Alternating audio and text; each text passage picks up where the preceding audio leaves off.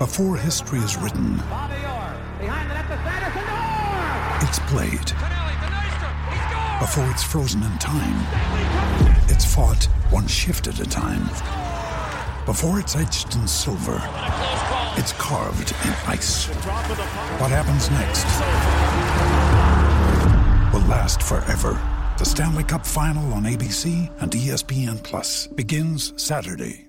The sport, let us cook. Get your Macca's favourites delivered with McDelivery. Rotoflex, world-leading biomechanical design by Blunston. Stability meets the freedom to move. Available at participating retailers now. Kick back and relax. It's time for the Run Home with Kirsten Beeve.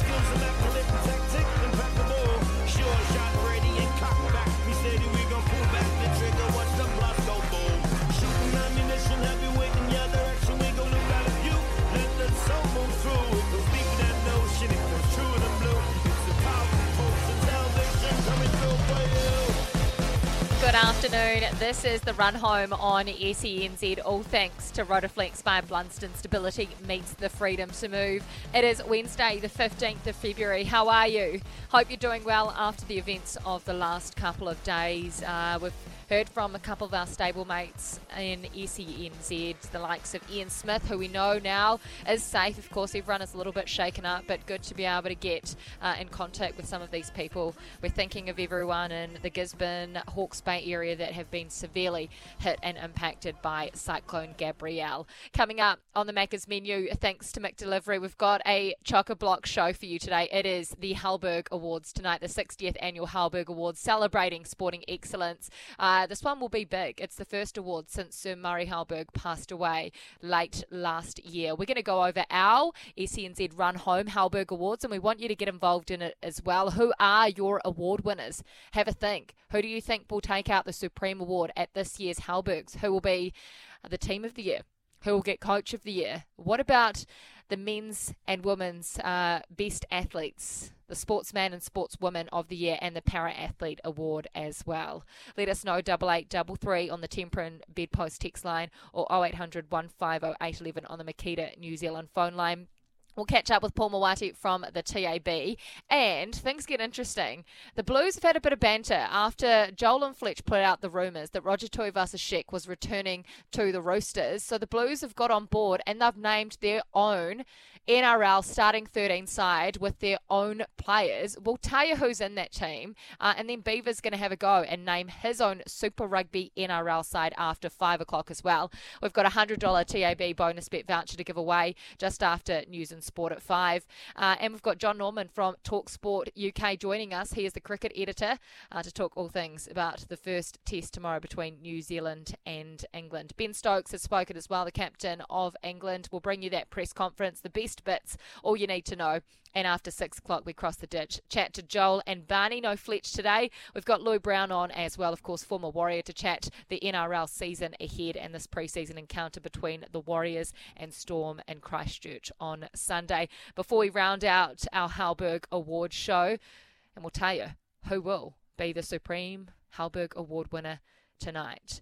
That is the Macca's menu. Thanks to McDelivery, delivering your Macca's favourites straight to your door. Beav will bring you in from the bunker again in Waihuku. That was a mouthful. My mouth was going dry thinking about it. I'm not sure if it's the dry conditions that are good for grapes down here, but certainly not good for the vocal cords. I was going to say your mouth's probably going dry from the amount of grog that you're drinking down there in Queenstown. It must be almost wine o'clock for you, I'd say. I'm trying to keep hydrated on the waters because I know there'll be too much of it this weekend. But no, busy old day here. We're without power at the moment, Kirst, so proving its own challenges. How is this going? How is the show going? Actually, obviously, the bunker's in at the Olds place. So, so you mean your property's without power? Yeah, Have you been without power since before the show yesterday? Yeah. That's been. So what are you doing? I know you'll be fine, but I'm worried about the Paw Patrol that wouldn't have been on the TV for the last 24 hours. It's been a blessing in disguise on weaning them off. Dad, why can't the TV how's that work? gone?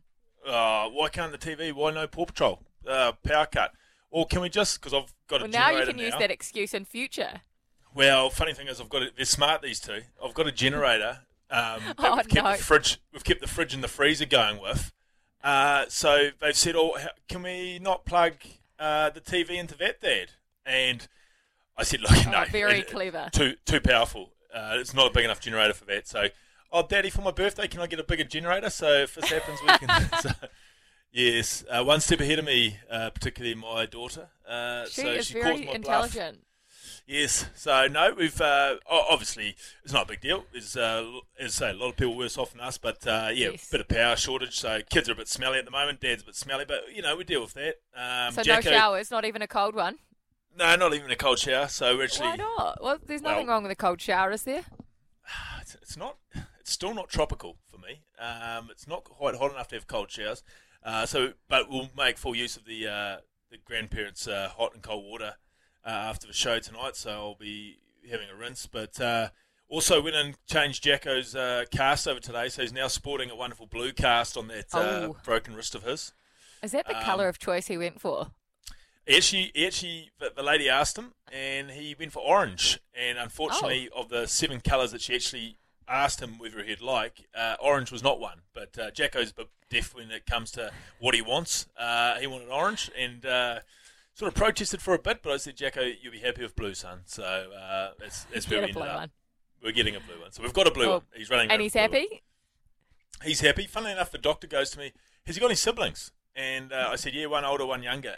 And she goes, well, this one's fiberglass. And I said, don't worry. He's already been using the last one as a weapon, so it doesn't matter. Has he really?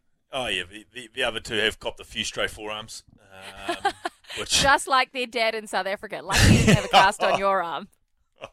He's obviously heard the stories, and he is your mini-me. He is a lot more blatant than me. He just starts throwing them around blatantly. So, no, it's been most of our day. And well, I hope no children were hurt in the making. No, well, it's a bit of a toughening up process. I mean, obviously, if Liv's going to go over the top of the cricket ladder like we heard last night with the IPL for the women's game now, she needs a bit of a toughening up. So, Jacko just roughing her up here and there is going to hold her in good stead, I think, for that next IPL auction in 20 years' time. Honestly, I am going to watch her career with interest out at the Waiuku Oval and see where she gets to over the next couple of decades. It would be lovely to see a Donald in the IPL auction. I thought you were going to say you dropped the golf sticks and you had GT in the nets this afternoon trying to get one last attempt at making a cricket career. No chance. I think I'm well past it now. I am well past it. But interesting stories from your house. If you've got stories to share with us as well, cyclone stories. If you're without power as well and you've been struggling, let us know, 8833, how you've been going. A few headlines around. Beav, put this in your diary. This is more important than any sports match. I've got something else for you to watch. Ted Lasso, Season 3, out March 15. Sensational. Still go and watch the second season. I know, but You've got 3 weeks. I need a friend to put it on a memory stick for me, I think. For those that don't know, Ted Lasso is... Wonderful show. Wonderful show. The actor off... he was on Hangover in that, I think. He literally is an American, gets chucked into managing an English football team, and he literally has no idea, and he's all about a feel-good factor. Mm-hmm. And he's brilliant, and he just runs around saying quotes and making everyone feel good. So I watched Series 1, brilliant, and since then I've just had to get all the little snippets off social media, because they're heavy on the social media too, the Ted Lasso crew. They literally throw out a post every day. It's brilliant. It is brilliant. To get around Season 2, if you haven't watched it at all, go and watch the first 2 seasons so that you can get involved. Season 3 coming out March 15.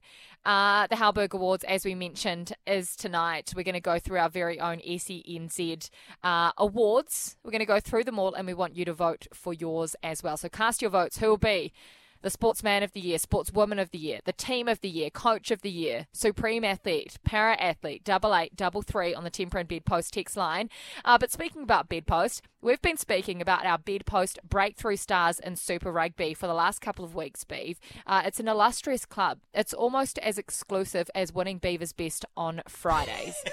And we know how exclusive that club is. Well, one of our breakout stars, who we already named, Peter Lakai from the Hurricanes, well, their head coach, he's got a few things to say on this kid. Special kid is desperate to do well and gets better every day. So I know there are a few cliches, but that is Pete, and that's why he's come to fruition pretty quickly. He's training really well. The real difficulty for us at the moment, which is a good difficulty, is that we've got a hell of a good set of Lucy's who are all going pretty well. Pete's going well, Braden, Devon. You've still got your Reed Princeps, Artie Severes, and your Duplessis Careffis and your TK Howdens. So when you peel those off, they're all on top of their game at the moment, touch wood, and injury-free and going hard. So Pete's a quality carrier of the ball, and he's doing that in training. You see the dominance he has around any collisions, but he's also a really smart footballer. So there's going to be a good transition of Lucy's and how they compete and who sort of plays in those first 5 or 6 weeks. It is going to be very interesting, those first few weeks of Super Rugby, Beef. As we've already mentioned, he's a rampaging number 8 in Super Rugby, played for Wellington, won a Ranfurly Shield and an NPC title with them as well. Special kid, as Jason Holland just spoke about. Yeah, fascinating. The one thing I picked up from the wise words there from their coach was the dominance he has in his carries, even at training. When we talked about him a couple of weeks ago, obviously he's been a man amongst boys in the NPC, and often, young forwards take a while to transition from being an NPC power to then playing super power, because you've literally coming up against All Blacks every week in packs that are laden with All Blacks. But if it's already caught the eye that he's physically dominant at training with guys that were mentioned, maybe any sort of doubts about whether this will be his year are already put to the side, because if he's already doing it at training, I'd imagine he can transfer that over when it's on for real. So, no, it's exciting, and you heard it here on the Run Home first. Peter Lakai, he'll be a breakout star for the Hurricanes. And maybe higher honours as well in the near future. And speaking about higher honours, we've spoken so much about Roger Tuivasa-Sheck, how and where he will fit into a Rugby World Cup squad this year, because that was his ultimate goal when he came across from the NRL. He wanted to play for the All Blacks and he wanted to play in a Rugby World Cup. Well, his head coach of the Blues, Leon McDonald, has spoken about which position we may see him in this season, Beav. It's a change. We do need him to be more versatile. He needs to be more versatile, for his game, but also to help with his selection. And he's had a little bit of time on the wing with Auckland, and he's spent a little bit of time at training on the wing for us as well. And at some point, we might push him out there just to help grow his game and his value. So. First year it was about knuckling down a position, and then now we're talking about using him as a bit more of a versatile role. Remember when he played on the wing for Auckland before he went on that end of year tour, or he didn't? And everyone asked, did the All Blacks direct you to play him on the wing? The coach came out and said, absolutely not. Has Leon chosen for him to move on to the wing, or can he see the writing's on the wall here? If he's going to make it as an All Black, he needs to play in multiple positions, and they're trying to help him. Oh, I think Roger should be very grateful that he's got a coach like Leon who's if Roger hasn't seen the writing on the wall, then Leon's seen it, and he's going, right, mate. So which one is it? Has Roger asked, or is Leon saying this is what's best for you and our team? I'm listening to that, and I think that Leon's seen it, because he's talked about Roger's got to be more flexible on where he plays. So if that's the case, Roger's obviously clearly said, look, I just need to nail down 12, But I think Leon's probably looking at the greater good of Roger and saying, mate, without probably spelling it out to him, if you're going to the World Cup, you're in a straight street fight with Geordie Barrett, Anton Leonard-Bound, Harvilli as a genuine 12. You need to add another string to your bow. And another string to your bow is being able to play on the wing. And I think Leon's done a wonderful thing by him, really, by saying you've got to do it. Look, I'm still very relaxed on where he's at because let's not forget, and I've said it multiple times, after Super Rugby last year, we were all going, this is the second coming of Sonny Bill Williams. Yeah. And then we had 6 months of nothing from him. So you can't criticise a guy for 6 months of nothing because there was nothing to look at. So let's just see another super campaign banked. Who knows? So I think he's in a good place. And the fact that Leon's clearly going to give him a couple of runs on the wing. Yeah, so where does he start first game? Is he playing on the wing? Is he pushing 12. Mark Talia out? And who's playing at 12? No, he's 12 to start with. He was such a good combo with Rico for the Blues last year. 100%. We loved him. Add Bodie to that mix. It's a wonderful looking backline. Because, I mean, at full strength, he's at 12 because you need Talia and Caleb Clark when you're at full strength. Who will be playing 10 and 15? Will Peter Fetcher play 10 and Bodie be at 15 or vice versa? Because Bodie's not going to be 10 for the All Blacks, is he? No, but Bodie's biggest impact for the Blues will be at 10. To win the title, I think he needs to be at 10. But conversely, for both of their careers, it probably works the other way around. It's the other way around. And Bodie's going to the World Cup, and Bodie's probably our starting 15 at the World Cup. Peter Feta is in a straight-out shootout with Damien McKenzie. Yes, and so he needs to be playing 10. He probably needs to be playing 10, ironically. Yeah, are all these conversations going on behind the scenes, or are we the only idiots that bring these type conversations up? Look, we're the only idiots, but I presume that there's still these conversations being had. But it's funny, isn't it? Because if you're picking a Blues backline as a punter like we would say, well, Bodie's your 10 and Peter Feta's out the back at 15. But for both, Bodie's obviously going to be the 15 at the World Cup, and Peter Feta needs to be being the best 10 he can be to even have a chance of going to the World Cup. So, and who knows? There's talk that he could be our 10 after the World Cup anyway. He could be starting that 24 first test. Who knows? Exactly. We don't know. But here is something else that is very interesting. Did you see the headline? Wayne Smith spoke to another news website. He wants to get rid of the driving maul altogether. He doesn't see a thing of beauty in it, Beeve. This is, of course, after the Rugby World Cup final last year, which they won against England, Red Roses, who were the driving maul queens. He said there are 6 or 7 forwards in front of the ball. There is no access to the ball. It is legalised obstruction. He would get rid of it entirely, and you could do so by changing the law really easily. If the attacking team chooses to kick a penalty to touch inside the 22, then the other team gets the throw-in. What do you think? Would you eliminate them? Do you see beauty in the rolling maul, Beeve? Is there a place for it in rugby? Look, I don't see any beauty of it when you're standing at 10 and you're up against the South African team and they just start rolling out for about 20 out and they score a try. However, I do see a lot of beauty when you're actually sitting on the other side of the fence and you see it happening. I don't know. I think you're dreaming. I think it's going to be there forever and a day. It is. What about Smithy's Law? I know, and it's very tough to disagree with Smithy, but it's been there forever and a day. You can imagine the Northern Hemisphere people who love nothing more than going down to their local footy club on a Saturday afternoon and watching a good old-fashioned rolling maul and maybe a box kick off it and then clapping it. So I would struggle to see it ever getting kicked out. I think they should make it more of a contest, like as Smithy's saying. You got 7 forwards in front of the ball essentially. Why not be able to tackle it? Why not be able to bring it down? Maybe that would be something, but I think Smithy's probably saying a lot of that in tongue-in-cheek. I think he knows full well that the IRB or World Rugby or whatever they're called now would never get rid of it. Do you think he's saying that for the benefit of the women's game, the men's game, both? I think he was probably saying it.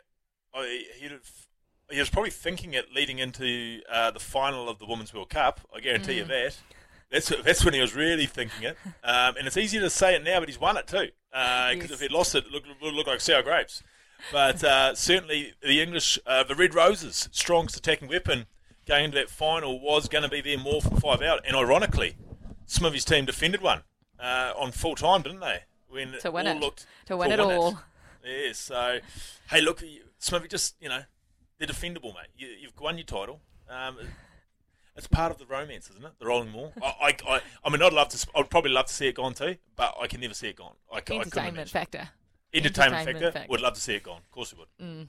to play like the Black Ferns played at the World Cup. That was so good. Such good rugby to watch. That's why everyone fell in love with it. This is the Run Home on SENZ, all thanks to McDelivery. When we come back, we're chatting the Halberg Awards. 60th Annual Halberg Awards will be live tonight on Sky Sport and Prime free-to-air.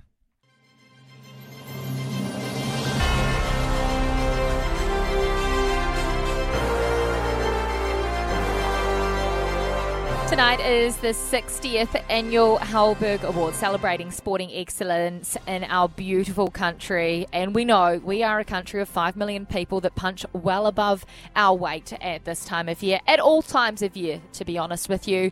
Before we go through the different awards categories, we thought, why not start off with a moment of the past year? Beav, why don't you kick things off? As far as the moment for me, it would have to be AJ's 10 wickets. It's never been done before. Standing. Here is a towering blow up in the air towards mid-wicket. Can someone get under and take the catch? It is indeed taken. Rachin Ravindra, and quite amazingly, Ajaz Patel becomes just the third player in Test match cricket history to take all 10 wickets in an innings. Quite remarkable. It almost didn't seem real, Beav. When you just saw it, one, and then the next, and then the next. In the history of cricket, for it to only happen 3 times, and to think about all the incredible bowlers who have not achieved it, quite some story. And was it a city that he was born in? Yes, there was like some amazing stories that came out of it, right? In India, of course, he was born there. He used to live there before he came to New Zealand. There were some amazing symmetries, but the burning question has been, where has he been since then? Amazing tenor.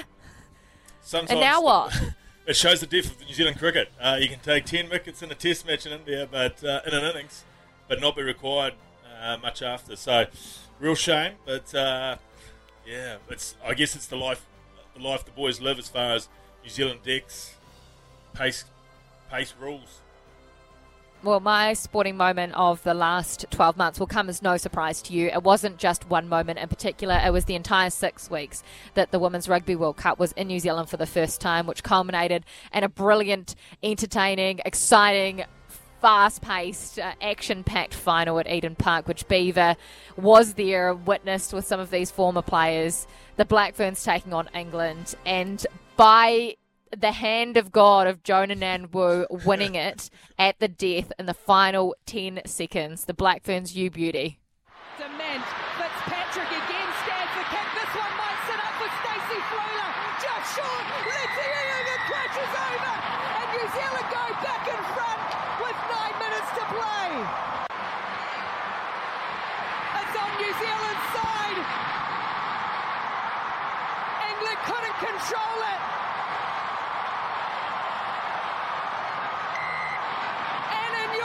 Have you ever seen anything like it?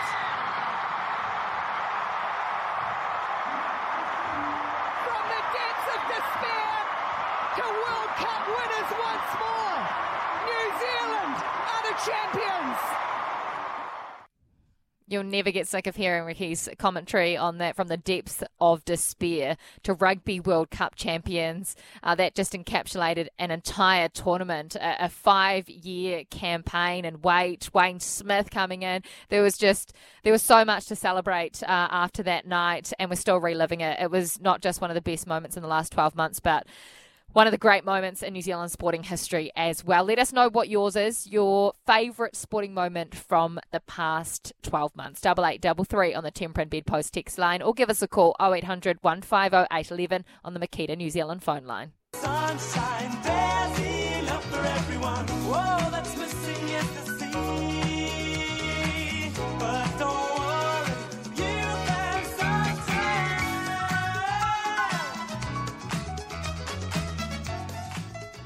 This is the Run Home on SENZ. Great to have you joining us today. Time now for a TAB update with the one and only Paul Moati. Bet live on your favourite sports with the TAB app today. Paulie, great to have you joining us today. How are you, and what do we need to know ahead of the cricket tomorrow? Well, yeah, thanks. I'll just hope that everyone's staying safe. But I've seen coverage of what's going up around the Tauranga region, and it looks like they're going to have some pretty good weather for the first test between the Black Caps and England. And that's where the good news ends for the Black Caps fans, though, because most of the action has been on either England at $2.11 to win the first test, or on the draw, which is now out to $4.45. And I guess some early punters yesterday were betting on the weather, playing a bit of havoc with the test match up there. But I've had a look at the forecast, and it looks like they're going to get some pretty good weather for the next few days. So yeah, England have now been very heavily backed. They're $2.11 to win the first test. They've also been backed to win the series as well. So a lot of Baz McCallum fans out there, and they're backing him and his English team to win the first test. Currently $2.11. In terms of the Black Caps, not a lot of support for them at $2.50. But in the top run scorer market in the first innings for the Black Caps, best back there, Devon Conway by a wee bit. He's currently second favourite in that market at $3.75, just behind Kane Williamson. But he has been very, very well supported by Kiwi punters, and they're taking the $3.75 on him to be the top run scorer in the first innings. Now, Paulie, I've spotted a power play that I quite like. Salvi and Anderson, both to take 3 wickets in the first innings, 2 of the finest exponents of swing bowling. And if they get their pink ball going, I could imagine that could be quite tasty. But I had a question for you, mate. Is there a bit anywhere as far as how many days the test could last? Is there a power play option there? Yeah, there are. Well, there are some power plays on just how far the test match will go. There's just looking at one now. The test to finish on day 4. That's paying $3.75. But one that's been backed, test to finish on day 3, it's paying $12. $12. And there are a few punters who have already jumped on. And I guess the way that Baz coaches and gives his players the freedom to sort of go out there, enjoy the game, express themselves, and with the pitch probably going to have a wee bit of a green top. First of all, the toss is going to be crucial, and you think whoever wins the toss is going to have a bowl first. And if Baz and his boys win the toss and decide to bowl first, they might knock the Black Caps over on day 1 and then get in and score 400 or 500 in less than a day. And we could have all sorts going on. So, yeah, a few punters have backed the test match to finish on day 3, which is paying $12. And I tell you what, I've just seen another one on your power plays. People who are listening yesterday will know that I pocket bet on Devon Conway to be top run scorer. So I've gone through with that because you just can't change a pocket bet. But Daryl Mitchell or Blundell, top run scorer at $4.50, I reckon makes sense to me. Lower down the order, maybe a bit of the juice out of the pitch by the time they come, and maybe a bit of a salvage mission. One of those 2, top run scorer. You get 2 for the price of 1. Boy, that's a great bet. That's a very, very good point, actually, Beaver, because I've actually had a look at the market for the top run scorer for the Black Caps in that first innings. And although I said Devon Conway was the most popular at $3.75, the second best backed run scorer in that market is Daryl Mitchell at $8. He's ahead of Kane Williamson, who is the favourite at $3.50. So it looks like punters are sort of following your sort of logic there and thinking if the Black Caps are put in on that green swinging pitch, then someone further down the batting order might just get the chance to top score. So, yeah, Daryl Mitchell, second best backed in that top run scorer first innings market for the Black Caps at $8. Very good. We love it. Thank you so much for your time, Paul. Awesome. Catch you again later, guys. See you soon. Paul Mawati there from the TAB Bet Live on your favourite sports. Download the TAB app today. Do gamble responsibly. It is R18. Beaver's just given you plenty of options as well. Plenty of options to make a few bucks. I've just talked myself into a few bets, I must admit, Kirst. What, the 3-day, $12? I think you've got to, don't you? I think you've got to. Well, how can you not? How can you say no to that? $3. Oh, sorry, 3 days. We just saw India and Aussie finish a game in 3 days. Why not? The salvage job as well? Yeah, the salvage job. Mitchell Bunnell. Talked yourself into it. Talked myself into it. Real rearguard sort of players. Chips are down. They go out. They street fight. I really like the cut of their jib. And $4.50, you get 2 for the price of 1 sort of thing. Yeah, well, one of these power plays has got to come through for you. One day. That is for sure. Keep your messages coming through for the Halberg Awards. We're going to talk through the Sportswoman and Sportsman of the Year nominees and see who we're picking, and you can choose who you are picking for those 2 awards right after this. Yes, it is. This is the Run Home. Tonight is the 60th Annual Halberg Awards, and we thought right here on the Run Home we'd go through a couple of the categories. We'll start off with the Sportswoman of the Year, Beeve. Up for this award is track cyclist Elise Andrews, sprint kayaker Dame Lisa Carrington, our top golfer Lydia Ko, our Black Ferns captain Doahay Demant, Zoe Sadowski-Sinnott, who of course is a snowboarding queen. For you, where's your vote going? Oh, I mean, I've got to be honest. Before entering the voting room here, I had Zoe all over it. But then looking at it and seeing her name glaring me, Lydia Ko has had some year. And the argument with Zoe is first ever Olympic gold medal for this country, winter. So she gets it, but only by a whisker, because Lydia Ko, in the most global of all sports, in the biggest numbers there is in any world, she has reigned supreme again. And for that, in any other year, Lydia Ko wins this by a landslide. But because of the occasion, because of the history that Zoe had to knock down, she wins it. But only because of that for me. I'm with you, Beeve. Another name that really stands out is Elise Andrews. Of course, we were up all through the night watching the Commonwealth Games for those 2 weeks in Birmingham in the middle of last year. You almost forget because so much happens in a sporting calendar year. So this is the time to go back, to reflect and celebrate what has happened. She won triple gold on the track, though. Triple gold on the track. Absolutely amazing effort from our Elise Andrews, but you're right, Zoe Sadowski-Sinnott, she has to win this one, doesn't she? If we move on to the Sportsman of the Year category, Aaron Gate, you've got another cyclist who dominated on both the track and the road at the Commonwealth Games. You've got the trampolinist Dylan Schmidt, who also medalled. Nico Porteous, who was a freak in the free skiing at the Winter Olympics. Paul Cole, our squash star, and a bit of motorsport thrown in there as well. Shane Van Gisbergen. Who do you like? Well, I mean, for years, the drums have been beating around the Giz, and what more does he need to do? But I guess, for me, we have to go probably Nico. Again, you just can't argue with Olympic gold, can you?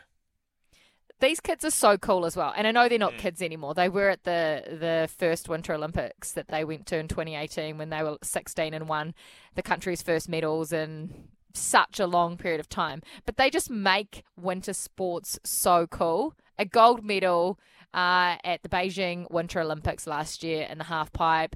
These 2 kids make us all want to be great skiers or snowboarders. And dare I say it, maybe because of their attitude, they are able to deal with it, because I don't know if they realised it, but again, like when the America's Cup's on or the Melbourne Cup's on, we all become absolute experts for a smidgen in time around that sport, and the entire country knew that we were on the edge of something around these 2 great Kiwi Winter Olympians, and everyone was glued to it. Everyone knew what time they were having to turn on the TV to watch them go for gold. The great thing about New Zealand is we often don't get huge amount of gold medal chances at the Olympics or what have you, but when they happen and when we know they're happening, we're convinced they're going to happen.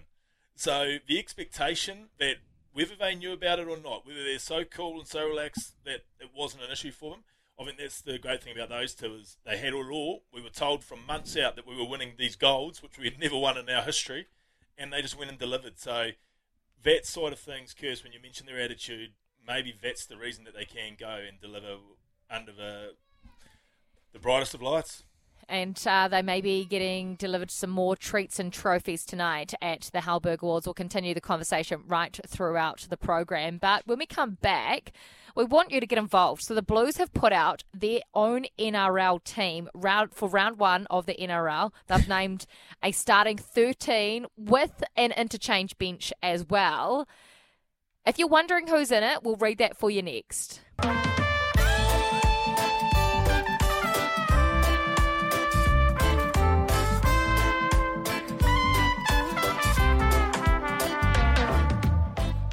You're listening to The Run Home on SENZ, all thanks to McDelivery with Kirsten Beeve. Remember, you can call us anytime on the Makita New Zealand phone line just for calling through on our show between 4 and 7 p.m. weekdays. We have a $250 Makita New Zealand voucher to give away on Fridays. 0800 150 811 is the number to call. Makita, rule the outdoors. Also, in just over 5 minutes' time, we're going to be playing Drive to Survive. It's a big one today as well. A $100 TAB bonus bet voucher. So listen out for your cue to call just after news and sport. But this is what we've all been waiting for. Joel and Fletch have rubbed the Blues up the wrong way, or maybe the right way, with their controversial rumour Roger Tuivasa-Sheck is heading back to the Roosters in the NRL. So the Blues have jumped on board and they've named a starting 13 who could take on the Warriors or take on any of the other sides in the NRL. Maybe we start them off lightly and put them against the Dolphins in their first year, Beeve. But give us the Blues NRL squad from 1 to 13 and their interchange bench. And if you think you could name a better Super Rugby side made up of any Super Rugby players with fullback, wings, centres, halves, props, a hooker, second rowers, and your lock, message us 8833. Beeve, tell us who's in this Blues team and what does it look like?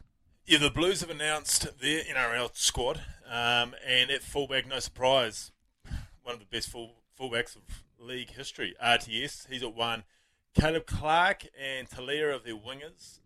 Rico Ioane and Bryce Heem are their centres. And the halves, they've gone Perifeta at 7 and Bodie Barrett, a bit more room and free ranging at 6. The props, Big Paddy Tuipulotu and Robinson. Sam Knock, the reserve halfback, gets a start at hooker. And Akira and Hoskins are their second row, with Dalton as their number 13. They've gone as far to organise a bench which is made up of Finlay Christie, Big Offer, Kurt Eklund. I've got question marks over those two in the NRL, and Zahn Sutherland. But still a very handy 13 that they've put out there. Oh, Dalton Papali at 13? What sort of impact could he have on the NRL? You're made for it. Big body, massive engine, work all day for you, great defender. Yeah, he'd be a handy 13 in league, to be fair. Tom Robinson and Patrick Tuipulotu? Robinson, yes, for me. Big Paddy. Made for it? I'm not sure if Big Paddy's made for it. Tom Robinson, yes, but Patrick, I just wonder if I'd get under him. He's, 6'7", 6'8". Well, I guess Big Nelson gets away with it. Nelson. Yeah, I don't know about Paddy in the front row. Oh, to be honest, you'd want to see Akira Ioane and Hoskins to have a crack, wouldn't you? Oh, yeah. Like when you see those two names on paper, you're like, oh, yes, that is juicy. Yeah, big time. And they're on the edges, so work rate defensively wouldn't be quite as much as Dalton, who would have to be in the middle with the props and hooker defending. So, yeah, pretty powerful team, and one that, give them a bit of time, I certainly don't think they would be near the bottom of the NRL. Not a bad team at all. How do you think that halves pairing is going when you compare that to what the Warriors have just announced, to Mighty Martin, Sean Johnson? How are the Barrett-Perofeta combo going? Obviously, there's a bit of star power in the Perofeta-Bodie Barrett halves combination. Obviously, it would need time in the game, but you would imagine they'd take to it like ducks to water, to be fair. Absolutely no problem with the fullback, although when he was last in the NRL, he got shifted to the wing. You're not going to do that in this team? No, he was doing a good gesture for the Warriors because they just signed Reece Walsh, who he doesn't play for us anymore. But anyway, it was a nice gesture all the same, Roger. And I'm sure the Warriors are forever grateful for giving Reece a leg up. He's paid them back big time. Your centres, who does Rico remind you of? Rico, a little bit of Latrell Mitchell about him in there. Also, that swag that he's got off the field as well is very Latrell Mitchell. Yes, and he would be unbelievable. Rico would be unbelievable. Have some fun with us. 8833 on the Temper and Bedpost text line. Who from Super Rugby would you like to see in an NRL starting 13 if you could name anyone? Beaver is going to name his own Super Rugby combined starting 13 to take on this Blues 13 in the NRL. It's hypothetical. We want you to have some fun. Plus, we're playing Drive to Survive right after this.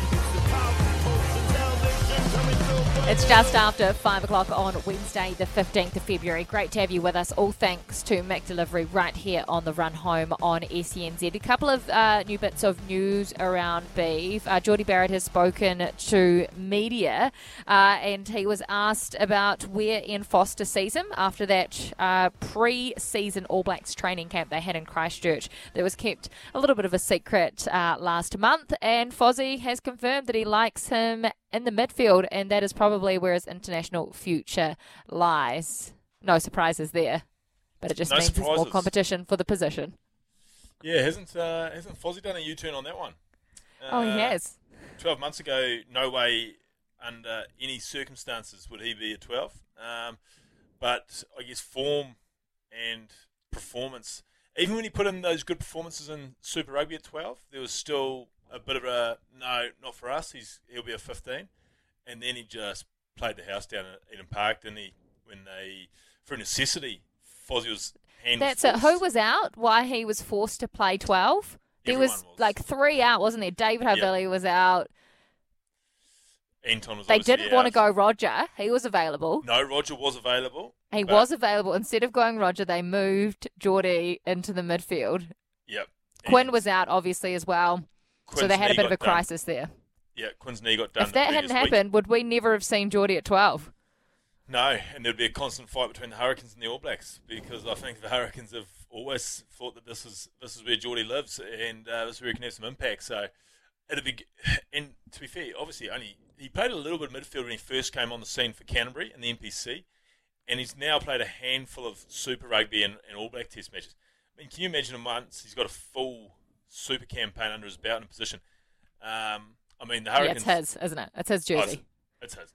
The Hurricanes may themselves, to save him because he's such a combative, tough player, have to say, right, you're going to play fullback this week just to take you out of the front line a bit because... Just to actually save your body? Save your body because he's going to go hunting it, you can imagine. And you want to be able to keep him in decent nick towards the back end of the comp when the Hurricanes will certainly need him more than ever. Surely he's going to be in your starting 13 NRL side, but we'll hear about that shortly. News for the Highlanders as well. Aaron Smith is sitting out the first 2 weeks of Super Rugby Pacific this year. That is because he's on extended leave after really, really heavy minutes for the All Blacks last year on the end of year tour. It's interesting, isn't it? Someone like an Aaron Smith, who is almost a guarantee, is having this extra time off to prepare for the World Cup. Someone like a Brad Weber went back to training early. It's obviously everyone knows where they sit in the world and what table they're at. And when you're at the top table, you probably don't have to quite push the envelope. I was thinking about that the other day, Kirst. Like, there's guys going out into this Super Rugby competition for so long. There's been All Blacks who, I guess, have been able to know that they're peaking for June, for July, for those test matches, where these guys now, because of, I guess, last year and what unfolded, that they probably don't feel safe enough to have that mentality, and they want to be playing the house down from the moment Super Rugby kicks off, which obviously Fozzie's not going to take too much notice of rounds 1, 2 and 3, but just mentally the boys, they want to be there and they want to be playing well. It's a big year. It is a massive year. Today could be a massive day for you as well. This is your official cue to call for Drive to Survive. So does a $100 TAB bonus bet voucher in your account sound good? If it does, grab the phone line 0800 150 811 on the Makita New Zealand phone line. You know what to do. Call us up. We've got a $100 voucher to give away, which you could turn into a whole lot more if you listen to Beavis Tips for the first test starting tomorrow at Bay Oval in Mount Maunganui. There's plenty to bet on. Of course, there's the Breakers happening at the moment as well, the NBA. You've got all sorts of options. So get on the phone line 0800 150 811. We're playing Drive to Survive in a moment.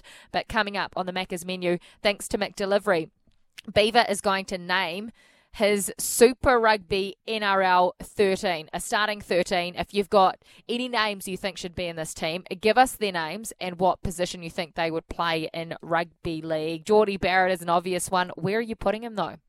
Where are you putting him in an NRL starting 13? Let us know. John Norman from Talk Sport is coming on to talk all things the first test between New Zealand and England. We've got a bit of Ben Stokes for you as well, having spoke to media today. After 6 o'clock, we cross the ditch, chat to Joel and the brilliant Barney. Louis Brown is on the show as well to talk all things NRL, the last pre-season match this weekend for the Warriors. There are high hopes after they absolutely thumped the Tigers in an exciting fashion last weekend. This weekend, they take on the Melbourne Storm.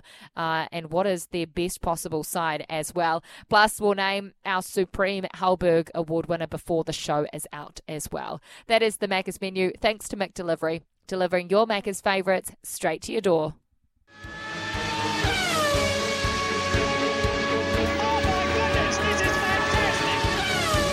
This is Drive to Survive. Yes, it is Drive to Survive for your Wednesday. And as Kirsten mentioned, it's 100 today from our great mates at the TAB. Now, yesterday's question, it was around the Kansas City kicker, and we all got stumped on it, to be fair, although he was a pivotal player in the Super Bowl. Not many of you could remember his name, so we thought we'd chuck it back in. We gave you 24 hours grace. You've had ample opportunity to rewatch, to Google. Some said it wasn't even possible to Google yesterday, and although we don't encourage it, my word, if you couldn't Google it and find it, then we have gone to the top echelon of questions. So hopefully you've had to rewatch it and you've come back with the answer. And so we're going to start down in Whanganui where Troy waits for us. Troy, how are you, mate? Yeah, good. Tell me, mate, have you worked out who this Kansas City Chiefs kicker that won the game for them, what his name was? Was it Harrison Butker? I was wondering how you're going to have a crack on that last name. Butker. Yeah, I like it. It was Harrison. So we're up and running. And we're up to question 2 now. Lap 1 with Troy. Which EPL club is Elon Musk allegedly trying to buy? Ooh, should that stump me? It'll be a guess. I'll try Chelsea. This is the worst start for a Grand Prix that I have ever seen. It is not Chelsea. We'll go to Auckland now where Zaid waits us. Zaid, how are you, mate? You there, Zaid? No Zaid today. So we'll go to Jade. Jade, how are you, mate? Yeah, good, Beav, and yourself? Yeah, not too bad, mate. Not too bad. He's got a bit of money, this fella, Elon Musk, and he's trying to buy an EPL club. Do you know which one? Surely it's Man U. It is Man U, Jade. And, I wouldn't mind giving me a snippet of that. Man U would be a good club, I reckon. Question 3, lap 1. Which UFC fighter did Dan Hooker call a cheat on Twitter yesterday? Oh. Is it Makhachev? It was indeed. Yeah, he went pretty hard at him. Fair enough too. Question 4, lap 1 here with Jade from the Tron. In year 2000, which All Black did Baz McCullum start over in the South Island Schools 15? Oh, what year was it? Sorry, year 2000. 2000. Give a clue. Yeah. He was handy Rugby World enough. Cup winner. He was handy enough. What was it? Score. Handy? Well, He was a handy footballer. DC then, eh? Yeah, it was that young fella. It was. So, yes, of course, the story of Baz starting over at DC. Baz tells everyone about it. DC's... Has anyone seen it? Did anyone see Baz playing rugby? We I've seen obviously him. have seen him playing for Morrinsville. Matamata. Sorry. Matamata's his side. He goes not too bad either, doesn't he? Yeah, no, he goes all right by all accounts. Anyway, we've skipped through lap 1 pretty convincing here on our way to 100. Now of Jade from the Tron. Lap 2, question 1. What was the score in the Breakers series opener against the Tasmanian Jack Jumpers?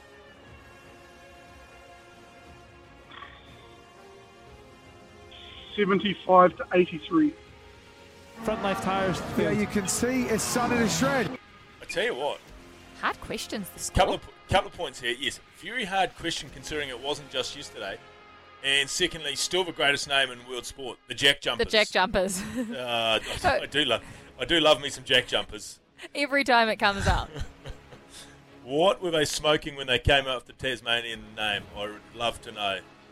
We now travel just... Oh, I was about to call in someone else, but we're going to go from the river... Well, not the River City, because that's fine. No, we'll go from the Tron, the city of the future, up to... I don't know what you call Auckland. But anyway, we've found Zaid. The city of sails. Of a city of sails it is. Of course it is. The city of sails. Long been the city of You sails. live there, Beav. I do not live there, but the city of sails, where Zaid lives. Zaid, what was the Hello? score? Yes, you're there, Zaid, this time. We got you? Yeah, wasn't it 88-68? It was bang on. 88-68. Well done. The 20-point buffer there. Question 2, lap 2.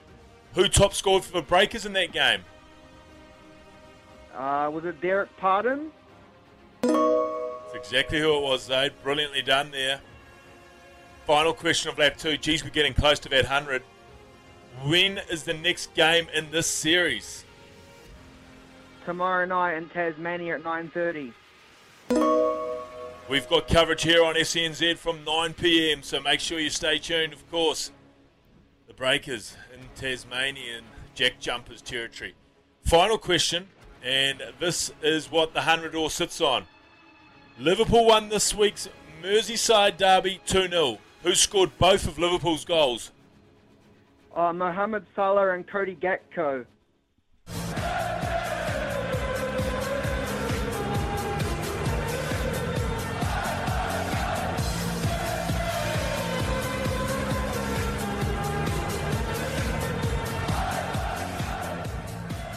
Well done, Zaid. Well deserved. Yeah, went on an absolute tear from lap 2. Any ideas what you might spend that on, Zaid?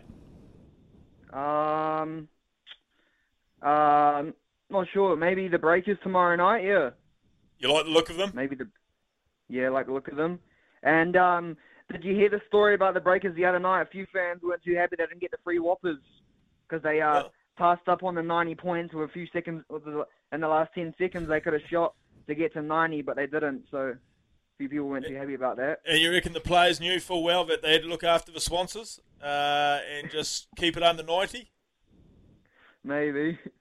And there is actually something on Friday, B, Blues versus Chiefs, pre-season hit out. Yes, down at one of the great rugby stadiums of the world at Pukekohe. I think there almost might be a three-half situation going down there. So, yeah, absolutely. Are you getting along, Zaid?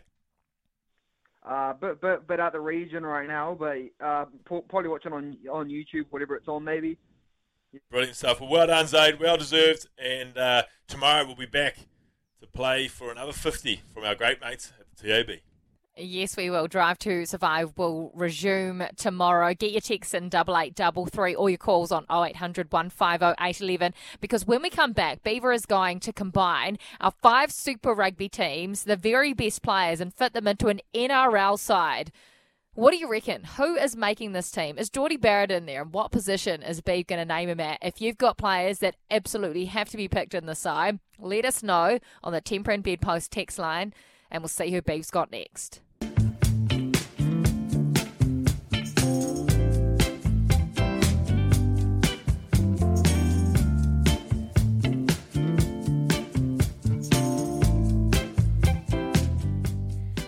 if you're just joining us on the program, the Blues.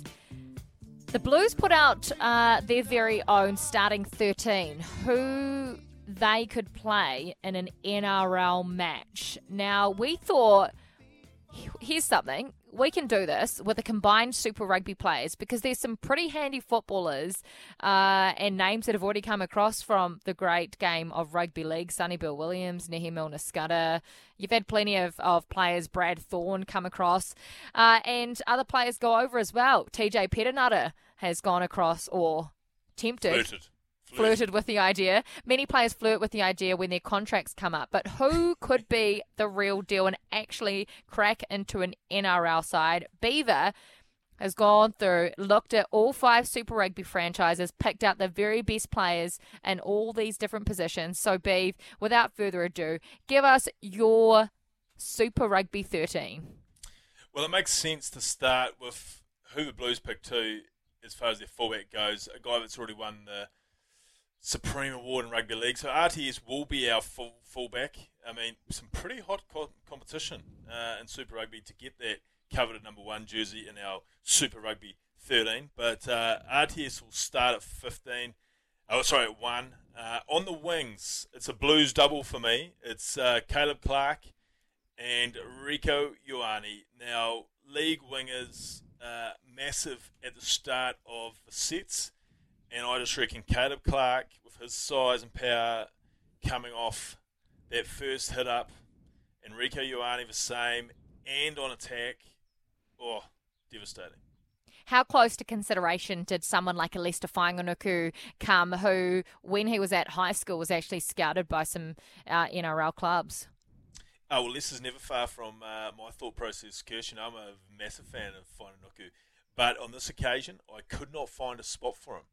And I'll show you why when I announce my centres here. So my centres, and look, I hummed and hard about where to put this guy because he's obviously one of our best in Geordie Barrett, but squeezing everyone into this team, he's going to be the centre for me. And in the centre partnership, he might shock you a little, but I've gone Braden Ennor. He just, for those a little bit, well, older than probably Curse probably doesn't remember him, but there's a great Australian centre called Mark Gasnier in Rugby League, and he just reminds me, he's tall, he's athletic, powerful, and I just reckon Ennor in Rugby League, outside break, I reckon he'd be devastating. So I've gone Ennor and Geordie as my midfield. Levi Armour? No, it didn't come into consideration. Obviously a battering ram, but no, these two for me... Not athletic enough? Oh, these two can play that role, but they just got a little bit more for me. So Geordie Barrett was always going to be in the team, and Ennor may have been what some will classify as my bolter for this team. So no, he was my midfield pairing. Geordie could play anywhere though, couldn't he? Literally anywhere in an NRL backline he could play. Yep. Look, if there wasn't a guy called RTS at 1, he'd have been the fullback, and in the halves he could have definitely played, but I wanted to have both these halves in my team for their brilliance. So I'll let you know who my halves are now. In the 6th jersey will be McKenzie. Free reign for him. He can play both sides, as they say in the NRL, and he will just create havoc out the back of those block plays that they love in the NRL. And my 7 is Mo'unga. I thought it'd be tailor-made for the 7 jersey in league. Wonderful kicking game, great director, and has the ability, I'd imagine he'd be deadly 20 out. What halves pairing do those two remind you of currently in the NRL? Oh, great question, Kirst. Who would you say? They're a little bit... I tell you what, they're not far off Cleary and Luai. But I don't think there's anyone quite like McKenzie in the NRL as far as what he would add as far as a runner goes. So as my 6, he stands out head and shoulders. Mo'unga, I think, would be unbelievable at league. So that's my backline. Mo'unga, McKenzie. That's a brilliant backline. It is a phenomenal backline. Rieko and Caleb on the wings. The centres will be Ennor and Geordie Barrett, and RTS is your fullback. The pack... Now, when I'm naming my pack, I've met a lot of league players, and they're all, apart from when you meet a Sonny Bill Williams, they're all of that similar sort of size. So for me, for those who haven't met many league players, you think you're loose forwards in rugby, and that's the sort of size that they are, possibly a little bit shorter in time. So my pack is made up heavily of loose forwards. I know you're all wondering where he was going to be. He's going to be a prop for me, Ardie Savea. He will play massive minutes. He'll be in the middle of the park, carries all day long, great defender. So he's my prop. He'll be partnered up with Ethan Blackadder, who, again, I just workhorse, will go all day, and he will pair up. The 9 is going to probably shock a few, but I've gone Aaron Smith, the All Black number 9, and I know what some of you are saying. Will he get through 50 tackles in a game? I'm prepared to live TJ. I know, but no, why I've got Aaron Smith is with this back line and this forward pack, to be fair, I want width. I want some width off that pass, and it's so noticeable in the NRL. And I had a good talk to our great friend Webby at the launch of something we've been doing at FCNZ. I said it's noticeable. The top teams have a dummy half that can throw a big ball off the deck, and there's only about 3 or 4 of them that can in the NRL. So I reckon our NRL team will have an advantage because Aaron Smith throws a massive ball off the deck. So who are you comparing Aaron Smith to in the NRL? Pass-wise, probably only Cam Smith, who's obviously now retired. He was, from my eyes, looked like by far the best passer off the deck there was.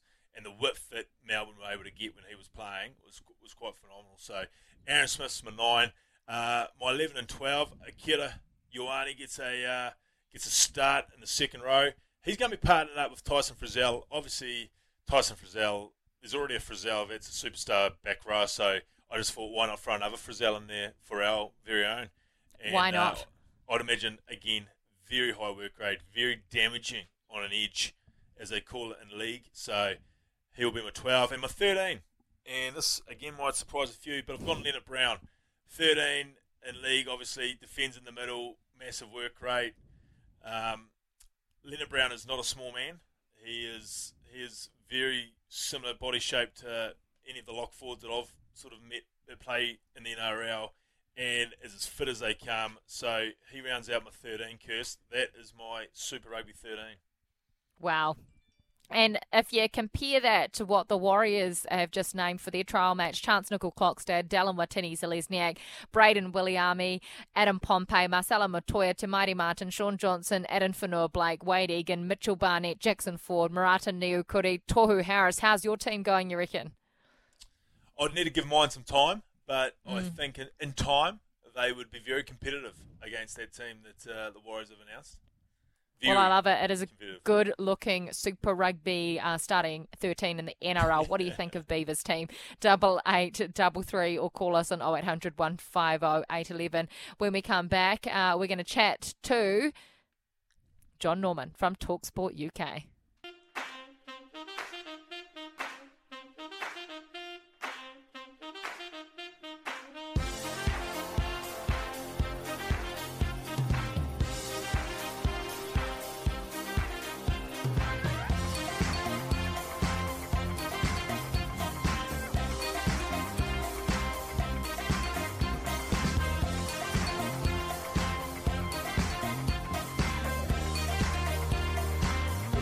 This is the run home on SENZ, all thanks to Rotoflex by Blunston. Stability meets the freedom to move. Get your messages in 8833. What did you think of Beavers' combined Super Rugby starting NRL side that he has just named? We would love to hear from you. Our feature interview coming up right after this. This is the Run Home feature interview. Thanks to Mick Delivery. Ba-da-ba-ba-ba. Get excited, get familiar, because from 2 p.m. tomorrow, the first test at Mount Maunganui gets underway. Tim Southey and Gary Stead against Brendan McCullum and Ben Stokes. It doesn't get better than this. We've been made to wait for this Kiwi summer of cricket to kick back off. And to talk all about it, we've got TalkSport UK cricket editor and presenter of Following On Cricket podcast, John Norman, joining us on the program. John, thank you so much for your time today and welcome to beautiful New Zealand. How's your first week and a bit been? Well, yeah, thank you very much. Yeah, well, it is beautiful, isn't it? It's a picturesque scene here at Mount Maunganui today. Not less so in the last couple of days. We had to bunker down, but obviously there were some pretty serious scenes up and down the country. So, thoughts with everyone affected in that regard. But, we're just pleased to be able to get a bit of cricket, underway. The ground here at Mount Maunganui at the Bay Oval looks absolutely spot on. I cannot believe that we've had a cyclone whipping through this part of the world over the last few days. I think the ground is as it would be if it had been baked in the sun for a week. It's absolutely picture perfect, and we're just all getting set for the game, getting underway tomorrow. Now, John, obviously we'll talk about that game very soon, but I guess one of the great things that we look forward to when the England team comes to town is obviously the media, but more importantly, the Barmy Army. What sort of numbers can we expect there from the first ball? Well, yeah, we're expecting, a few thousand to have made it over. I mean, and the majority of those who've arrived in the last few days have got some stories to tell as well, because, there's been some pretty serious journeys that have taken place. We spoke to a couple of people who were stranded in San Francisco a couple of days back. Speaking to Chris Millard, who's the managing director of the Barmy Army today, he was saying how the trumpeter has taken 4 flights today just to make it to New Zealand. So it just gives you an idea of the lengths that people go to come and support English cricket abroad. And you can't get any further, really, than New Zealand, can you? So, I think that the numbers that make it here will probably be swelled on days 2 and 3. I think there will be some people who missed day 1. But, you can expect them to be in good voice when they do arrive, because, they've certainly gone to, extraordinary lengths to get here. Now, John, Tim Southey confirmed today that Blair Tickner will make his test debut at Bay Oval tomorrow. Could England throw any selection curveballs at us, do you think? Anything we're not expecting? No, I don't think so. No, it's Ben Stokes named the team. It is as you'd expect. Jimmy Anderson, Stuart Broad, Ollie Robinson with Jack Leach as the spinner. Ben Stokes will bowl a few overs as well if required. And it's a strong-looking England lineup. New Zealand have really been rocked by injury and obviously the situation surrounding Trent Boult, who, he lives close here, doesn't he? Maybe he'll come and watch. But it's a shame, though. You want to see the best versus the best. And I think we all really feel for Kyle Jamieson, that's for sure. We were looking forward to seeing him get back into action. One of our team here in New Zealand, Steve Harmison, former fast bowler, double Ashes winner, former number 1 in the world. And fast bowling takes its toll. So he certainly had a lot of sympathy when the news came through that Jamieson set for another spell, on the sidelines. Don't rub it in about Trent there, John. We're barely getting over it ourselves. But when you talk about the withdrawals and, I guess, the no Trent, for you in your mind, putting obviously where you come from aside, you think this is England's game? They're favourites going into this now, especially with the late withdrawals of Jamieson and Matt Henry? I think so. England come into it in real form. They haven't had much of a warm-up. There's not been a lot of cricket, but so that might bite them. If New Zealand bat well and England have to bowl at them long into days 3 and 4, that's probably New Zealand's best chance of forcing a victory. I mean, you never know. An inspired spell here or an incredible batting performance there. I mean, Daryl Mitchell and Tom Blundell had a terrific summer in the UK last year, and very unfortunate to be on the losing end. So, there's certainly danger there from an English perspective looking at New Zealand. But when you consider that England have just come from a 3-0 win in Pakistan, they've won 9 tests out of 10 since Ben Stokes and Brendan McCullum took over. And the fact that essentially on another day, New Zealand would be fielding a completely different bowling attack. You've just got the feeling that England go into this as favourites. Now, John, Beaver's a bit of a tipster, and he's just tipped us all a $12 shot for the test to end in 3 days. Realistically, what are your expectations of how this thing's going to play out? Is he getting his $12 shot? I don't know. I mean, the toss is going to be, pretty big, isn't it? Say England bat first. For the test to be over in 3 days, then England are going to have to probably bat once. Whether they bat first or second. That's the only real way you're going to see a three-day game. The other thing is, the pink ball, England have been quite critical of it. It's not swinging much. So if it doesn't swing, that's going to negate quite a hefty part of England's armoury.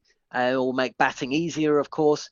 But the flip side is, there has been a lot of rain in and around. The pitch has been under covers for a long time.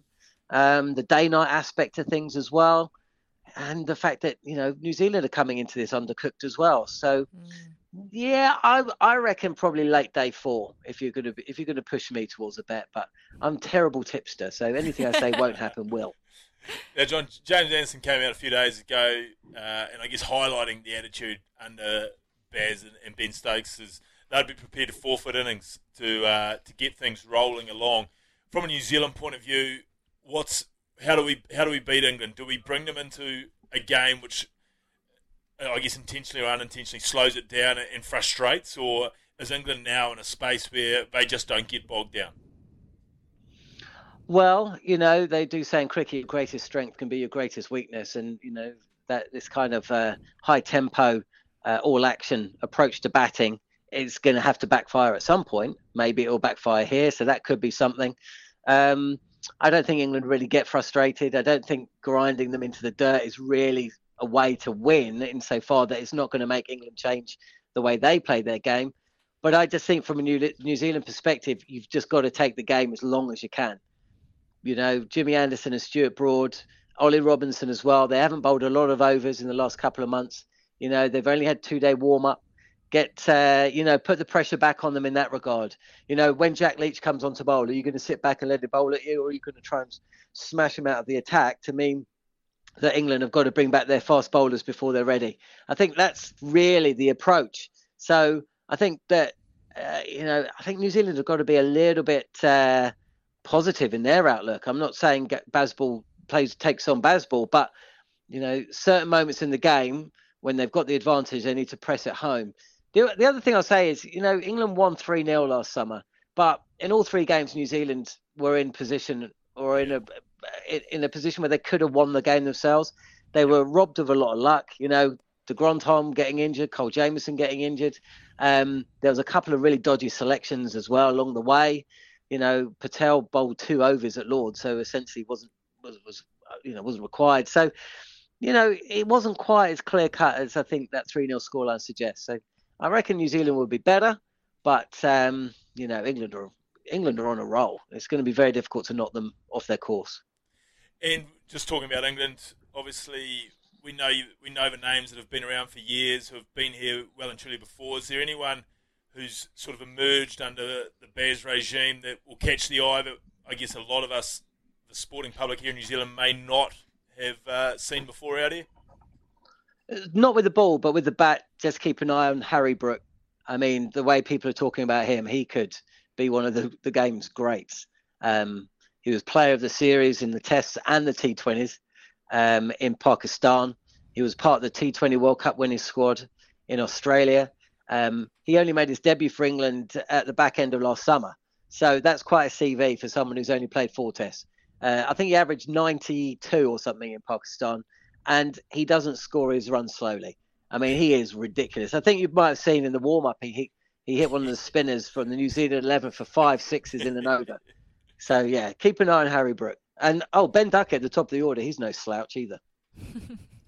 We love it. You're a class act. Thank you so much for coming on the show, John, and enjoy the action from Bay Oval. Yeah, thanks for having me, guys. Thank you so much. John Norman joining us there from Talk Sport UK. He is their cricket editor. He also hosts a podcast, so go and look that cricket podcast up online. It's called Following On. It's available where you get all your good podcasts from, and he certainly knows a thing or two. Some interesting stories there. Up next, we hear from Ben Stokes, who fronted media in Mount Maunganui today, of course, the skipper underneath Brendan McCullum in this England side.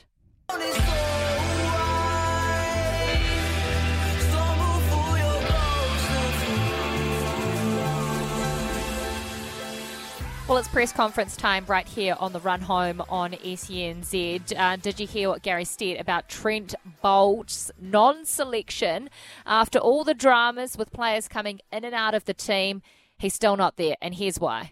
With the 2 guys unavailable, was there any temptation or any chatter to call Trent Boult and see if he would come and play in these 2 Test matches? Yeah, but look, we've spoken with Trent Boult recently, and it's been decided since he, I guess, gave up his contract that we would give priority to the locally contracted and domestically contracted players. And we've done that on this occasion.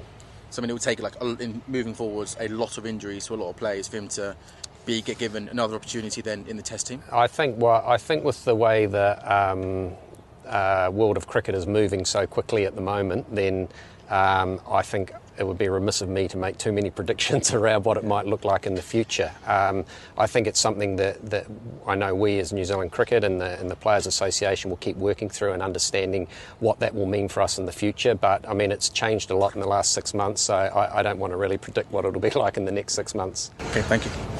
Do we know if is Trent here? Is he in New Zealand? Is he back? He's back from UAE, yes. And he's in the Mount, is he? He lives about 20 minutes from here.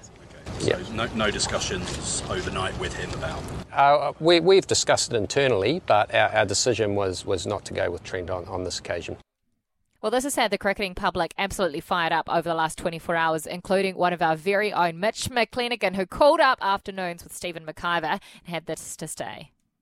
Look, mate, it's pretty contradictory, right? And I think everyone's sitting behind the radio or on the app just going, mate, like you've said one thing in one sentence and the other sentence you've said something else. So, look, I think we're getting closer to the truth, if I'm going to be completely honest. I think we're getting closer to figuring out what's actually happened behind the scenes between Trent Boult and New Zealand Cricket. I think we're getting closer to the point where they've said that he's not going to play Test cricket while he's not contracted. So, I mean, that's pretty clear. I think this is, in terms of the way New Zealand Cricket work, they look for pinnacle events, and a Test series at home against England is up there with the way they're playing their cricket at the moment. I think it's up there with one of the highest rating events in the cricket calendar this year. That is Mitch McClenaghan. You can listen back on the SENZ app. He was fired up today, certainly. But sticking with cricket, Beef, you've managed to get a famous Kiwi cricketer on the line, Ben Stokes.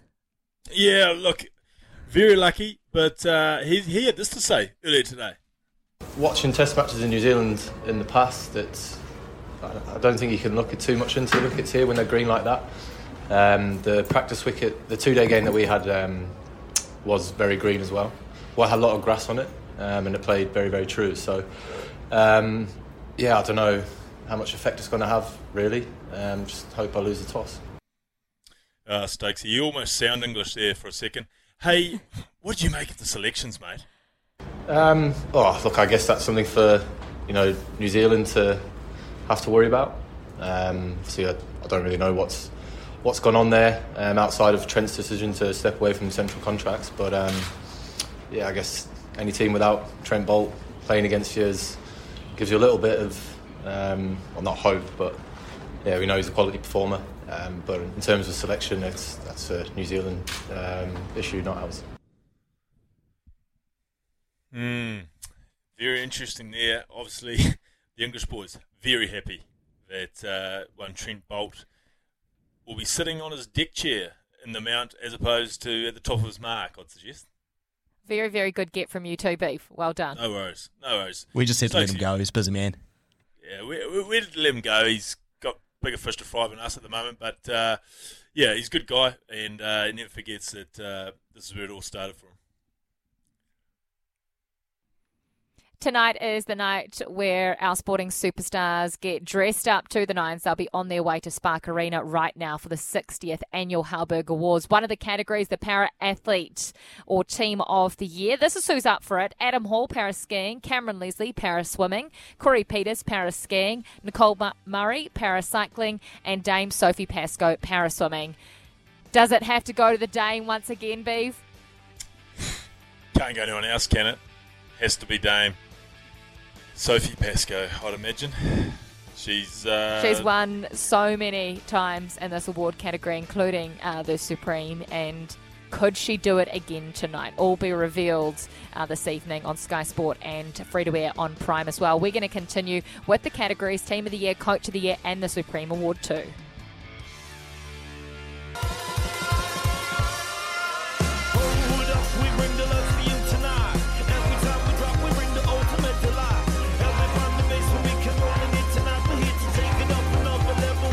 To the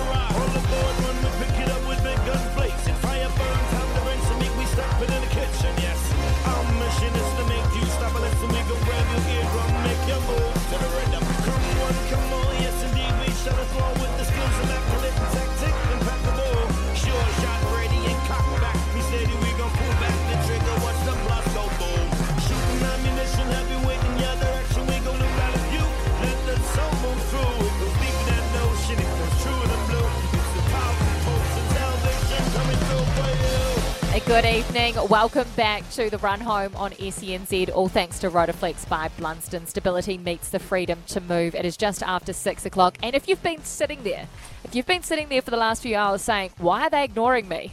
Well, Beef, we're not, are we? No, we're not. We thought you were ignoring us. But no, apparently the text machine is down. So we apologise if you've probably put in wonderful Super Rugby NRL teams. We would have loved to have seen them. Or you've abused mine. No problem. But we're not ignoring you. We apologise. I would have wanted to see that too, the abuse. Yeah, of course, you love nothing more than the abuse that comes my way. But unfortunately, we just can't read texts today. Yes, the machine is broken. We are not perfect on the program, so sorry about that. We're getting it fixed as we speak, though. Coming up on the Macca's menu, thanks to Mick Delivery. We've done Halberg Awards. We've got a couple more awards still to come. We caught up with Paul Mawati from the TAB, and Beaver has named his very own Super Rugby combined NRL starting 13 side. Go back and listen to it on the app if you haven't done so already. Plus, we had John Norman on from Talk Sport to catch up about the test going down tomorrow in Mount Maunganui between New Zealand and England, but we're about to cross the ditch with Joel and Barney, who we absolutely adore, and we've got Louis Brown coming on a bit later on as well to continue the NRL chat. We can't be far away. I've got absolutely no timer in front of me, so I can't tell. We've got 30 seconds, I'm being told, B. We've got 30 seconds to go. Just from that interview pre-6 o'clock, I'm very nervous because, geez, wasn't John confident? The travelling British media. Very Too confident. He was very calm in all facets. I'm always going to say dismissive of our Black Caps. Yes. Well, is this what happens when you don't have your absolute best players out there? I like us to teach them a lesson. Don't you dismiss our Black Caps. Well, the best players on the SEN stable are joining us now from across the ditch. Our absolute favourite, the brilliant Barney and Joel. Barney, as I was saying to you before, mate, you've got to stop dismissing the Black Caps. Mate, it's in my nature. You know what? I hear about them and I just go, dismiss them. Dismissed. Get out of here with your Black Caps. Oh, there's the Beaver and Kirsty must be there as well. How are you guys? Good afternoon, we're great. team. Mate, how are the Black Caps looking in this? Well, I'm seeing it as England's warm-up for the Ashes. Yeah. Can you do some damage, please? Look, we're a training run, apparently, according to their travelling media, an absolute training run. And it doesn't help that we're potentially leaving our best player out of the side because, well, I don't know why he's not playing, but he's going to be down the road about 2 Ks watching his You boys. reckon he's going to turn up? He's not going. He's not going. No way. No way. And Trent Bolt. So, yes, we're on a hiding to nothing if you believe some of the hype and hoopla around this English team. But Beaver has just put money on for this test not to go more than 3 days, paying $12 at the TAB. It's a green top. It's a green top. Yeah, $3.50 sports bet, I think. Anyway, now, what about this, Barney? What about this? Going to the chapel. I don't know if she's going to a chapel, actually, but that's how the song goes. And she's not going to allowed get in. married. Queenstown, which I still believe, for all Australians, is the most underrated, unrecognised place in the planet. It is a magical place. And our girl, Kirsty, is heading there to get married. Is that right? Yeah, what do I do? Have you got any advice for me on the wedding day? Because we're 3 days out and I've got absolutely no idea. Okay, here's some. What's your husband-to-be's name? Gareth. And Gareth, I don't know okay. why we didn't get a wedding planner. No, well, Gareth, here's what you need to do is to ensure that a mate of mine, my best mate actually, he forgot to bring my ring what? For the wedding. Yeah, so that's a good start, Gareth. Maybe make sure that you got the ring there. Yeah. Anything that you see on Married at First Sight, just do everything other than that. I suggest. I always give the bloke this advice, is just make sure on the day you get good wedding photos, which is because they're the memories, right? Yeah. And my wife made sure we got good wedding photos, and my instinct on the day was, let's get the reception started. But no, now the wedding photos That's my hang in attitude the towards house. this thing. Yep. Yeah, well, you got to get the wedding photos, Kirsty, because my wedding photos now hang in my house, and I'll still every now and then just be walking down the hallway and I'll stop and I'll look at those photos and I'll think to myself, wow, I had sex that day. And after a few years, you just sort of need the memories, you know? Yeah. Okay, now I'm going to ask the Beeve this and yourself. So 3 of the quartet here on this conversation have been married, right? And you're about to join us, Kirst.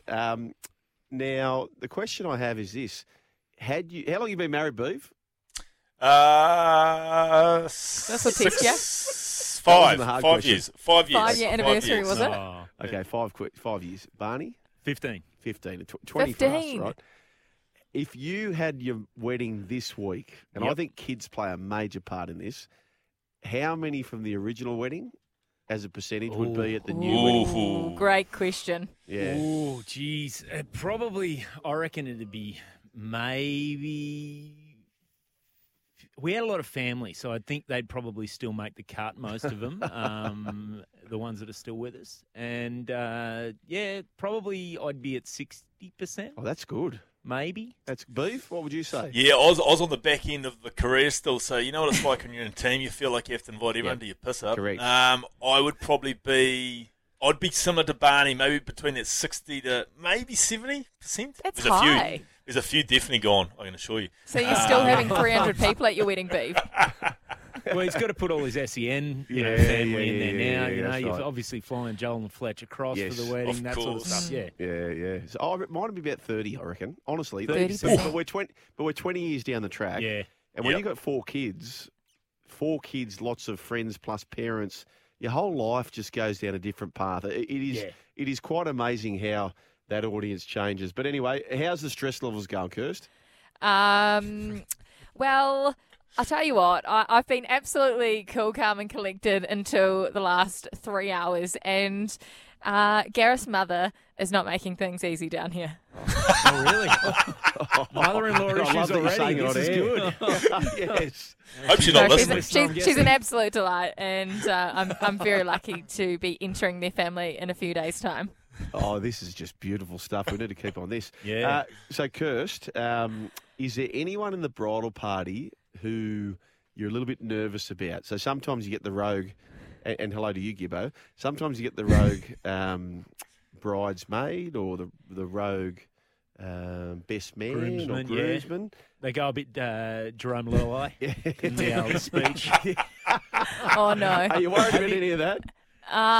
We've tried to make the speeches as early as possible so that people won't be absolutely mothered by the time the speeches come around. But all of them could probably go rogue on me except one, which is a real concern because I haven't kept it quiet. It's 4 bridesmaids. So I'm concerned about 3 of them. I've got no idea what they're going to say, but they've known me for decades. Ooh. This could be interesting. I think. Have you got a videographer? This could be content. Nothing will be on film for the rest. Can you share your big song? So Shawnee the Trader, he recently got married. He's a wonderful bloke, and I reckon this song here is the song that just gets the dance floor. I don't particularly love the song, but I love the song in this type of environment. Mr. Brightside. If it's late on a wedding night and you play that, the whole joint goes berserk. Have you got a song like that up your sleeve? Well, Mr. Brightside's definitely on the playlist, but GT has been in charge of the music. That's been his realm. I think it's the only thing that he's helped with over the last 8 months. So he's in charge, but there's so many good sing-alongs. Like, that's the key when it comes to a wedding, right? Yeah. And so I'm thinking Dave Dobbins, Slice of Heaven. I don't know if Dave-O makes the cut. Yeah. He's playing live. Dave Dobbins playing live. Oh, excellent. Yes. Just on Mr. Brightside. Yeah. Do you guys know the story behind the song? No, I'm unaware. It's a true story. So if you read the lyrics of Mr. Brightside, I find it quite ironic that this is a major hit at bloody weddings. The whole song is about him laying in bed and his partner's having an affair with some bloke out. And the thing. Mate, read the lyrics, and that's one of the number one go-to wedding songs, Mr. Brightside. What do we got here? So let me go through some of these. Coming out of my cage, and I've been doing just fine. Got to be down because it wanted all. It started out with a kiss. How did it end up like this? It was only a kiss. It was only a... Now, here it goes. Yeah, okay. So he's at this point, he's thinking, I'm coming out of this relationship. Now? Now I'm falling asleep, and she's calling a cab while he's having a smoke, and she's taking a drag. Now they're going to bed, and my stomach is sick. And it's all in my head, but she's touching his chest now. He takes off her dress now. And it goes on. Now, that is one of the number one wedding songs. Wow. It all makes sense now. Yes. Yeah. It all makes sense. Maybe scrub that from the list. Just on that, any chance of a groomsman or bridesmaid sort of maybe a befriending? romance blossoming on the evening? It may be a short-term one. Well, it could be a Mr. Brightside scenario because all of them are taken, so it shouldn't be. Now that'd make for a memorable wedding. I'll keep you posted next week. Yeah, and now who's your MC? I've MC'd a bunch of weddings, and I'm now banned from MCing weddings by my wife. What did you say? No, it's not. Why are you banned? But I did 3 in a row for mates, and none of the marriages lasted. Oh. The last one, no. the last one, they broke up on the honeymoon. Yeah. So I'm considered a bad omen. Did they break up on the honeymoon? They broke up on the honeymoon. Turns out he'd been playing up for ages, but and she found out on the honeymoon. It was no good, but. Yeah, I got banned from that group of mates. My wife said, you're not doing any more weddings for them. It's not your fault. Well, you're not married, obviously, Brooksy. That's not how my fault works. Yeah, Mr. Darkside. Anyway, now, on a more serious note, guys, how's things going over in Queensland at the moment? Not in Queensland, I'm looking at Queenstown. How's things going over there in New Zealand at the moment? Well, Beef's sitting there in the dark with candlelit dinners at his house. He's out of power. He's been in the thick of things in Auckland. Yeah, but I mean, very much we've got off lightly when you look around different parts of the country. Tragically, we've had deaths now, and then there's obviously places that are absolute. You just can't recognise them. They're completely cut off from the outside world, and that includes communication. And yet they still resemble sort of a floating townships at the moment, which is pretty grim in places around New Zealand. So, yeah, I mean, everyone's got different stories, but there's always people a hell of a lot worse off than you in this situation. And the tidy up is only just starting, isn't it, Kirsten? It's awful. I do have to ask, guys, the Auckland Mayor, did he get his Tuesday night tennis game in? We don't have an update on that, do we? No. Tell you what, he's been very quiet lately. He hasn't fronted any media. No. So he's well and truly either learned his lesson or there's been a power play to shift him out of the job that we haven't known about at the moment. But he's gone very quiet. We're all still Broncos, though.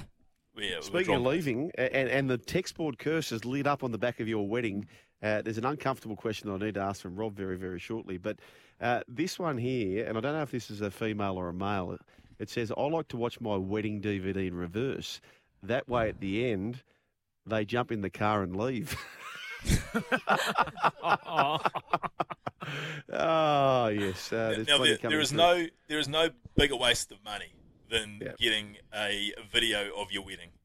I got suckered into it, as you can imagine. I just had to say yes to everything. And that I tried to say, look, I've heard from people, you're never going to watch a replay of your wedding. But sure enough, we burnt the money and we have a video of our wedding.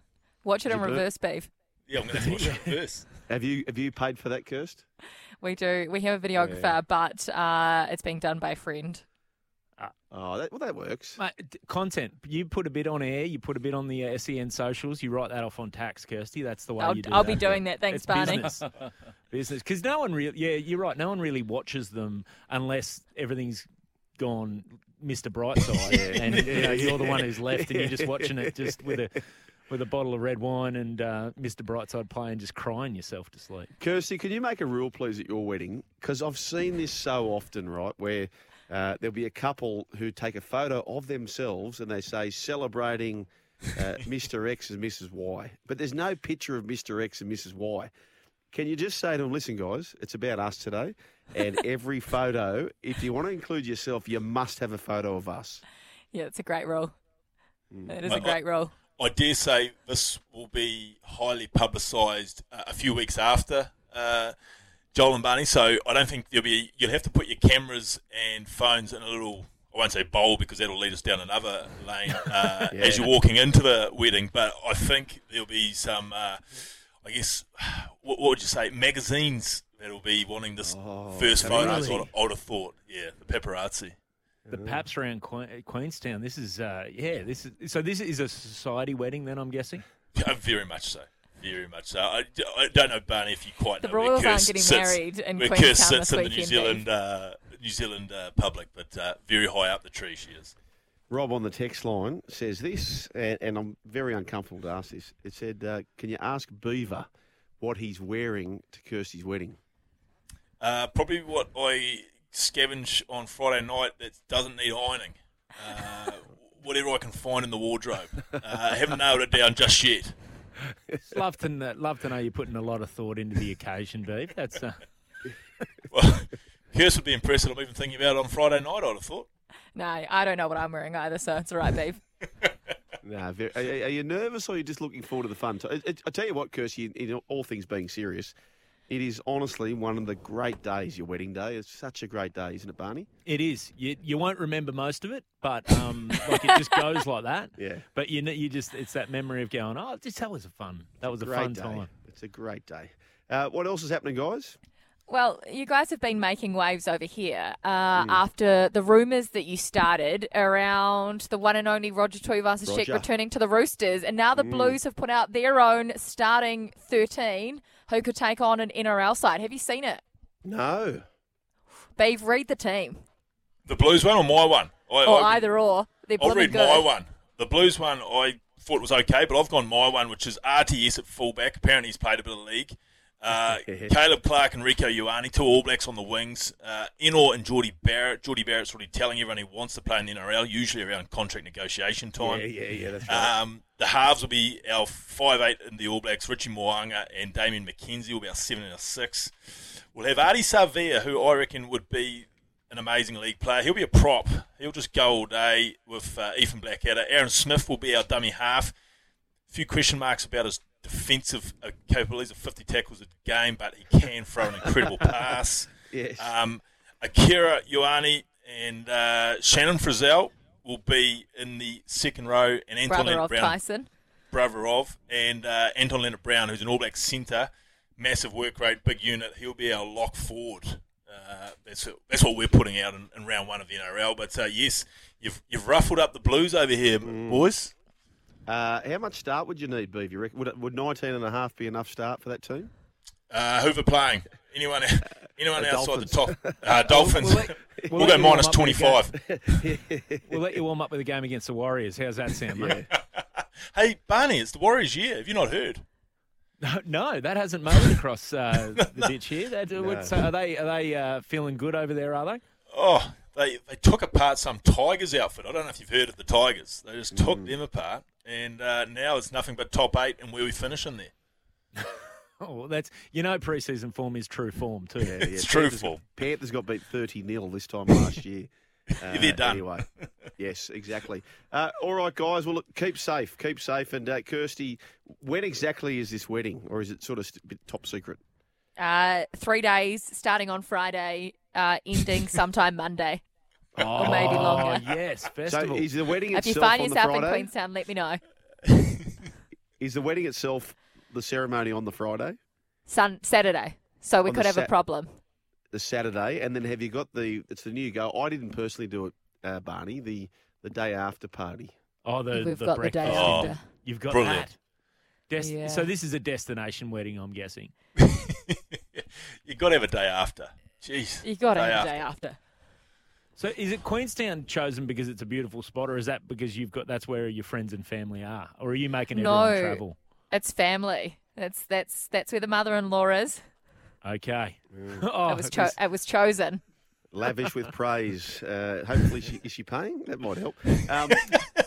Now, Sean the Trader, actually, here is some serious advice. So Sean the Trader, who got married recently, just before Christmas, and he said, particularly with the destination wedding, Kirst, he said that one of his regrets was at the end of the wedding, everyone was fired up, and you almost feel like you're obliged to go and do the husband-wife thing. But there was a bus going back into town, and both the bride and the groom were so jealous they weren't part of the pack. So that's maybe one to consider. They didn't jump on board the bus? No. Oh. They felt obliged to go and do the husband-wife thing. You know, make it official. Remember your memory back in those days, Barney? Yeah, consummate they call that. Anyway, good on you guys. All the best Loving over there. The advice. Yeah, please share with your fellow countrymen and countrywomen to keep safe over there. Thanks so much. Thanks, guys. Have a great week. Joel and Barney Kirsty and the joining Beat. us from across the Tasman. Brilliant to catch up with those two, as always. Some questionable wedding advice, but potentially some marriage-saving wedding advice from those two as well. You just never know. I had nightmares coming back to me about my wedding, actually, when all that was unfolding. I'll tell you a story about the music at my wedding. Hold on and tell us after this. By the way, the text line's back up and running. We've just had 3,000 messages come through. We've seen them. We have seen them. Well, we'll get to the text line in a moment, Beef, but tell us, what was your wedding story? Well, when they were talking about the music and all the situations there, we had a band player at ours who, Hamilton, they were everywhere during sort of my time as a chief down there, all the bars. I was involved in a bar, but they used to play it. So great fellas, two-piecer. And they played at the wedding. And anyway, they knew me well and thought, we'll get Beaver up to sing a song. And we know a couple that he always requests on a Sunday session at Shenanigans at the time. And all of a sudden, they're telling me to come up. Because I had such a massive night before the wedding, I was actually pretty low-key at the wedding. And I was pretty much sober when they said, come on up, Beaver. And obviously everyone's like, come on up. So I've gone up stiff as a board and sung at my own wedding in the middle of this band, and it's just like, luckily everyone else absolutely blind. They wouldn't even remember. But every now and again I see the wedding photos of me on stage with the band singing, and I just What was the song? cringe. I think it was Summer of '69, Brian Adams. None of that. None of it that. Was horrible. It was horrible. Horrible. Horrendous. My skin was crawling when you guys were talking about the music situation. Few more drinks and you'll be right, Beef. You'll be right. That's what you're missing on the TV show, as we know.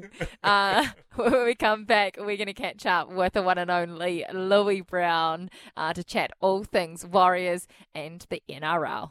We come to do it, yeah. I got the wandering name. This is the run home on SENZ. As we said, our text messaging machine was broken for the first couple of hours, but they've all come through now. We've got a lot of messages that we will get through before the end of the show. But time now to chat the one New Zealand Warriors with a former Warrior, Louis Brown, thanks to Cane's Deer Velvet. Refuel your body with Cane's Deer Velvet. Louis, thank you so much for coming back on the program with us. We appreciate your time. The drums are beating about the Warriors. I know we've only seen one trial match against the Tigers, but they did a job crushing them last week, and they've arguably named their best side to take on the Melbourne Storm in the next pre-season match on Sunday. What do you make of this top side? Yeah, well, Chris, thank you for having me. Happy New Year. Happy New Year. I'm really excited. I can't wait to hear the drums beating down at Orange Theory Stadium down in Christchurch, the old Addington Rugby League Park, Addington Showgrounds.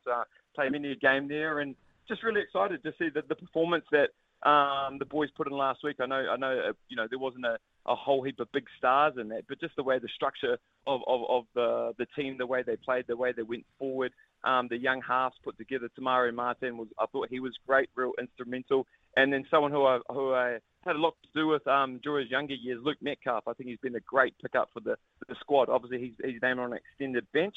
But, also just looking forward to the combination of Tamari Martin and Sean Johnson, and also Chance at the back there this week. And, we've got a healthy forward pack, and, what a great way to test it out against, one of the best teams in the comp that's, over the last decade against the Melbourne Storm. Louis, again, thanks for coming on again, mate. But what you were mentioning there before, obviously, as you said, no big names were out there in the first trial game, but the organisation and all that was there. Do you put a lot of that down to the new coach, Andrew Webster? Yeah, well, nice to hear you, Beav. It's good to hear that voice of yours, mate, not that white baiting. But no, I think, what Webby brings, mate, is he brings like that Penrith mentality and that mentality of Ivan, and that's next man up. And I think, it was a great platform that they built last week, and I really feel like that was the kind of the mindset that they've kind of been training with in the off season. That next man up. And there was kids out there last week that when you're getting old, when you don't know much about kids or their names, but they show you glimpses of what they can provide in the future, and they put confidence in you if there are injuries, and the depth of the squad looks great. The game plan was simple. What I really liked about the Warriors was their first up contact, their defense was great, their line speed was great, but most of all, just their basics were good. The ball was out in front. The tackles were clean, and and we saw the result of that. We held our territory, we got our completions right, and we come with a good win. And once again, it's up again this week. They get to run out as probably their dress rehearsal for round one against a Melbourne Storm team that that every year has been brilliant. This is a Melbourne Storm team that hasn't lost a round one game in I think 15 years. So it's going to be great, and I know it's going to be awesome for the people of Christchurch down there as well. They love their rugby league down there, and I know they're about to build a new stadium down there for the rugby people, but it'd be good to get that rugby league park back for the league people. Absolutely it would, Louis. Just to go back to Andrew Webster, who of course is coming on board for the first time this year as head coach of the Warriors, but he's been there in the past. Did you ever cross over with him as an assistant coach, either the Warriors, Panthers or elsewhere? No, unfortunately, when I work for Sky, I give them a few eyebrows. That's what happens when you don't really know someone in New Zealand. But fortunately for me, I've been around Ivan a lot, and I know what kind of trust Ivan puts in his assistant coaches. I think you can kind of see the caliber of assistant coaches that he's had around him in the past. And if you look at his two assistant coaches over the last 2 years, they've gone on to do both done head coaching roles. Cameron Ciraldo going on the Bulldogs, and now obviously Webby at the Warriors. And I think the great thing there also is Webby has been at the Warriors before. He knows how to, the Pacific Island boys, the Māori boys, he knows the culture. And like I said earlier, I think, that next man up mentality. And I think last week we've really seen that. I know the boys had a big off-season. You could just tell the way that they played last week. And even when glimpses, when they go into the stands and seeing the actual more high-profile players actually sitting in the stands and really celebrating, those small wins for the players last week, I think it's great. Now, Louis, one of the, probably the most, high-profile signings outside of a couple of Kiwi boys coming home was obviously Dylan Walker, getting him out of Manly. He's obviously had a great career, played State of Origin and all the rest. Looks set to probably be number 14 in a Warriors team. How do you see that?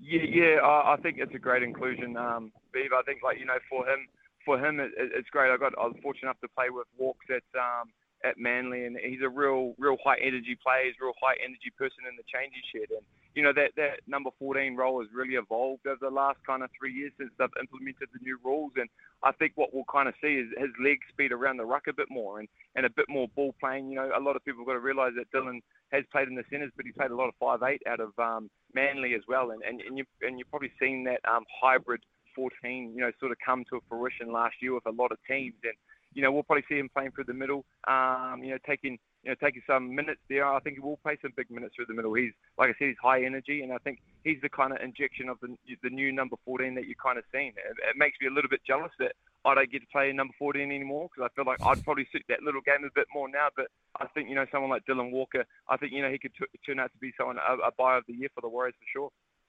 Yeah, absolutely. Now, mate, when you look at the NRL, and obviously only a week or so away, what teams are jumping off the page at you as far as they're going to be big improvers? Obviously, we all hope the Warriors. Is it the Bulldogs for you, or is there someone else you think that could really shake up the 8 that probably wasn't there this year?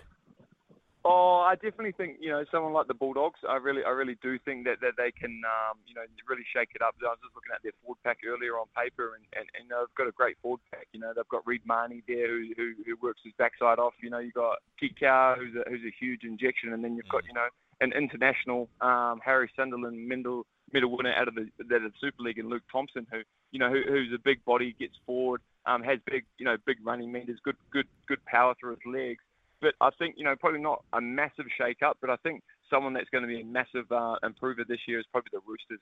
I really think that, Brandon Smith through the middle. I know that Trent Robinson, I've just moved over to Bondi, and I've ran into a few of the boys, and, they're looking fit. Little Brandon Smith, he's not looking so little anymore. He's looking pretty nuggety. And I think, just having him in the middle there in terms of, that more structured 9, I think you're going to see his game go to the next level. And then, we get our first glimpse this weekend, seeing Joseph Sawali, who was a revelation on the wing. He's going in one in and into the centres this week, and I think that's where we're going to probably see him for the rest of his career. He's only a 19-year-old teenager, but the way he carries himself and the way he's so mature and so humble, and the way he's his attention to detail to the game, I think you think he's been playing the game for 15 years. So I think they're going to be massive improvers. And also, someone like, I think the Warriors will be massive improvers too. I really think, Webby's basics and the way that he approaches games, and I also know that Sean will be in for a big season. It looks like he's put on a lot of weight, and he copped a lot of criticism last year. And Sean's the type of person that he doesn't take it to heart, but he knows what happened last year, and I'm pretty sure he's really dedicated himself to a big off season. We can probably see that in the size that he's put on, and then if we can keep some injuries down, you've got the likes of Adam Fanua, Blake that had a few injuries last year, but when he was on the paddock, he was probably one of the Warriors' best, and the year before that when he was at Manly, he was probably one of the top two props in the whole of the game. So if we can stay healthy, I think we've got a chance of sneaking into the top 8, especially getting Chance back, Tamari Martin, even Mitch Barnett. I think he's a great buy. He comes from Newcastle, and he's someone that I've played against before, and you've played against him after the game because he hits hard. He goes 100%, and I just feel like the Warriors, they're a bit of a smoky. Louis Brown, you're getting us excited. You're an absolute gem. Thank you so much for coming on the show with us and talking rugby league. We appreciate it. Too easy, guys. Hey, don't forget tomorrow, Earl's Collection. We've got our first drop of the year too, 10 a.m., 12 o'clock lunchtime. So feel free to jump onto the customers out there. We need a bit of support to start 2023 like the Warriors. Awesome. Thanks so much, Louis Brown. And yes, absolutely. Get on Earls tomorrow morning, 10 a.m. I didn't know that, so now I'm going to jump on and have a look for maybe a wedding present for the fiancé. It's his favourite kit. Beav, you need to start rocking Earls. I do. I need some style, don't I? So comfortable. And it looks good. I'll have to get on there at 10. It's a double whammy. It is the double whammy. Earl's Collection. Go and look it up if you do not know what it is. It's a clothing brand that Louis Brown has created, and it is absolutely awesome. Their next drop coming out tomorrow morning at 10 a.m. And don't forget, the Warriors kick off their NRL campaign against the Knights on March the 3rd. They've got their final preseason hit out against a top Melbourne Storm side in Christchurch this weekend. When we come back, we are going back to the text line. We're going to try and get through as many texts as possible. Our text line was broken for 2 hours, so we've been inundated with your messages, your Super Rugby first 13s that you've been naming to potentially take on an NRL side, and boy, oh boy, they look good. That interview was brought to you by Cane's Deer Velvet. Refuel your body. It's just 100% nature at its best.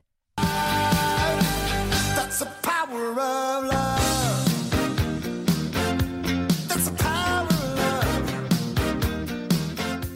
This is the Run Home on SENZ, and we're going to whip through your text messages.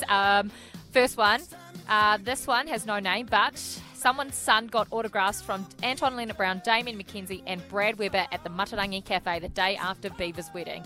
They signed it on a blue shirt. How dare they? Can't have been thinking right. They wouldn't have been. They would have been awfully dusty, I'd have thought. Well, good on them for stopping and signing a few autographs. Whip through Damon's team. We've got a couple of full teams here. Damon, Ben have taken the effort to go through an entire Super Rugby first 13 that could potentially match up in the NRL. So give them to us, Beav, and compare them to your own. Yes, Damon's gone RTS, Rico, and Will Jordan. Jeez, I forgot about Will Jordan. Will Jordan is his back three in rugby league, so I had Caleb Clark instead of Will Jordan. Geordie Barrett in the midfield, partnering his mate Anton Leonard-Brown. Richie Mo'unga at 6. Weber at 7. Powerful backline. Guzzler, the one and only Brodie Retallick as a prop. He's got his Chiefs teammate propping with him, Sammy Soni, Takiaho. And Aaron Smith is the 9 in Damon's team. Blackadder, Artie is the second row, and Dalton is at 13. Big Guzzler. He'd appreciate being included in your league team. Doesn't mind a bit of league, does he?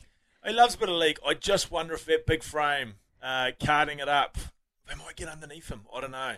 From 10 metres back. But he'll go all day. Big engine. So I'm prepared to go along with that. And Brodie would be very disappointed if I tried talking you out of having him there, Damon. Ben's put in an entire team too. He's binned RTS. He's gone Geordie at fullback. He's gone Sean Stevenson on one wing, which he was very close to doing, and Sevu Reece on the other. He's gone ALB and Havili as his centres. He's gone Richie at 5'8" and Bodie at halfback. So I had Richie as my I had Moanga as my 7, my organiser. Takiaho, he continues to get votes, and to be fair, makes a lot of sense. Again, relatives who are NRL superstars in Takiaho. He's propping with Big Carl. Big Carl gets a start in the propping burst for Tim. Not sure about the minutes that he would get through. He's gone Finlay Christie as his hooker and number 9. Harmon and Papali as his second row, and the great Artie Savea as his lock. So thank you very much, Ben. That is, again, a wonderful-looking NRL team made up of our Super Rugby players. Well, some other good messages coming in here. You, of course, named Aaron Smith as your hooker. Chris said, don't you dare. Aaron Smith cannot play at dummy half. He can't tackle. That was my concern. I don't think You're he putting him can't in there tackle. for his pass. I'm putting him there for his pass to get this back line away. But yes, Aaron Smith making 50 tackles a game would possibly concern me. But he'd find a way, I reckon. What else do we have? Not a bad team from you, Beef. Change Barrett at last man down. Yes, okay. What does that mean? 13th man? Must be. Geordie Barrett. Or Scott Barrett. Scott Barrett, maybe. Scott Barrett, didn't think about Scott Barrett. Big body. He'd be good in league as well, wouldn't he? He's got a big body, yeah. You wouldn't want to have to deal with that coming off the 9 too often. Ken's text in, well, that Blues League side would beat the Warriors hands down, as most NRL sides, and Robert Rush would be there somewhere in the centres. Cheers, Ken. Thank you, Ken. No surprises there. In a game of league, the Blues would get smoked by any NRL team. They are only used to ball being in play for a quarter of the game for a start. There'd be definitely some teething problems, Mark. I completely agree with you there. I wouldn't say that they would go out tomorrow and beat anyone. You'd have to give them some training for it, but it's a fun thing to do, isn't it, Kirst? Oh, it's very fun. This is what it's all about, isn't it? Ken, who we adore, said, well, that Blues League side would beat the Warriors hands down, as most NRL sides, and Rob Rush would be there somewhere, maybe in the centres. Absolutely. Just wondering, have you started partying early, Kirst? Because I just said that 30 seconds ago. That text got repeated twice. That's did fine. you? That's fine. It's 5 to 7. It's fine. It happens. No stress. It's your wedding week. You may have had a couple of sharpeners already. Who knows? Don't beat yourself up about it. You're Out of office may already be on. Like 3 days ago. But here we are. Yeah, the text was in the middle column twice, so I can see the confusion. No problem. Oh, that's because the texts are coming through multiple times. We're getting more. We're getting more about the day after your wedding, Beef. Yeah, they looked rough and were in no mood for autographs, but I apologised, and they were great with my son. Oh, I'm sure they did turn it on, but yes, they would have looked rough. A couple of those boys really can't handle one day on it, neither alone a couple. So, no, I can only imagine. Oh, well, that is us, done and dusted. It's been so fun. Sorry that the text machine was broken for 2/3 of our show, but we've got through the most ones that have come through on the line. And Beef will be back tomorrow. I'll see you guys in a week. Oh, you off? I'm off. All the best, Bridezilla. Not a Bridezilla.